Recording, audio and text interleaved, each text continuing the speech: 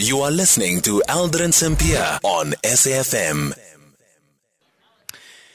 It is 26 minutes after 4 o'clock, and yes, this is Beyond the Headline. We're live from the Sandton Convention Center where the BRICS Summit is taking place. And any moment from now, the heads of state will be heading onto the podium to officially open the summit. This is the head of states that are part of the BRICS member states. But first of all, we are joined by the Minister of Small Business Development in South Africa, Stella Ndabeni-Abrahams. Minister, kubizu kumatasa. Go hectic ngisekhaya kunomgidi edladleni. Umgidi, how would you say it has gone so far? I think everything has gone well so far. Of course, I'm looking at the work that we've done. I'm looking at the number of my constituency that expressed satisfaction. Others are exhibiting in Galaga, as we have seen, if you've been there. Others are very grateful that they are here to network with all the participants that are here. So I think so far we're doing well. So far, so good.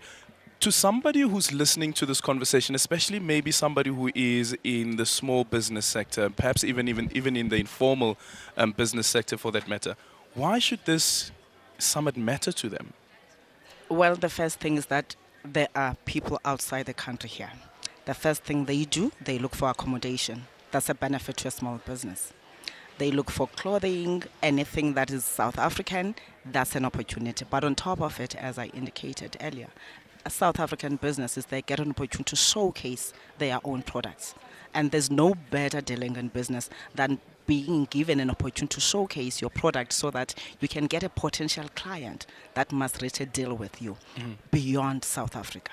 And this summit presents that opportunity, as I indicated. Yep. For those who can't make it, for those who didn't get the invitation, because I guess it goes beyond just the summit that is taking place in Sandton and the areas that are close by Sandton and people who will be staying there. But what's the big deal about BRICS for small business, especially in this country?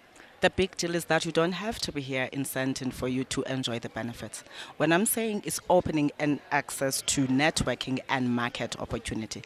Small businesses are small by size, which means if you get an opportunity, those that are here, for example, if you get an opportunity in a country like China, it's going to require more margins of whatever you're producing. Therefore, you're able to bring other small businesses that are in the same sector that you are involved in order to complement what you are doing so that you can meet the demand of the client that it needs. That's why I'm saying it presents an opportunity for everyone. It's just that now we have few that are here, but it goes beyond those that are here.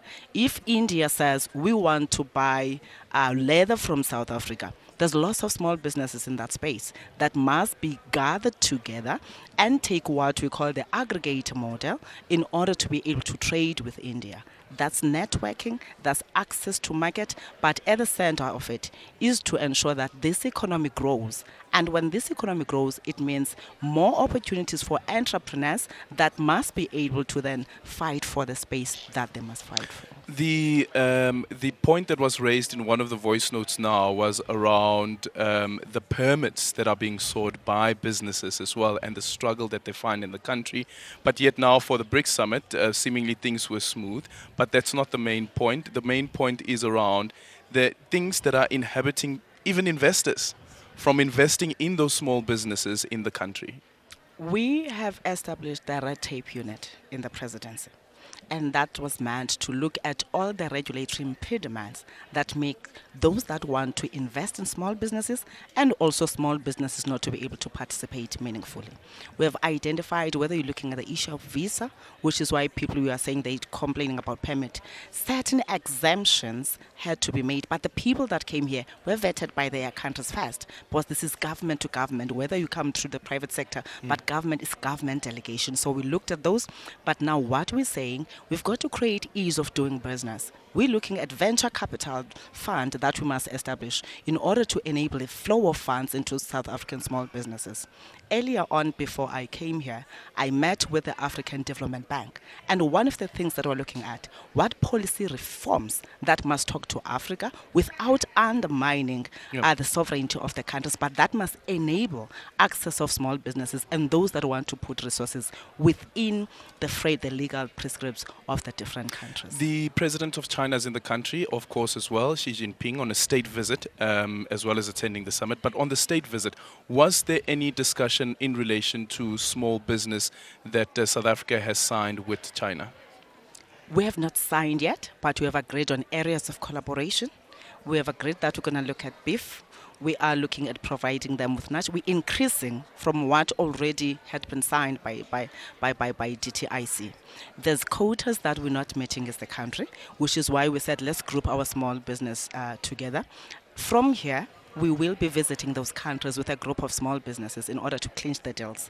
We're taking an approach that let us be specific on market opportunities and not be broad on saying in this industry, but what in the value chain is missing that South Africa can provide service on. And this is what we are doing not only with China, but with all the BRICS countries.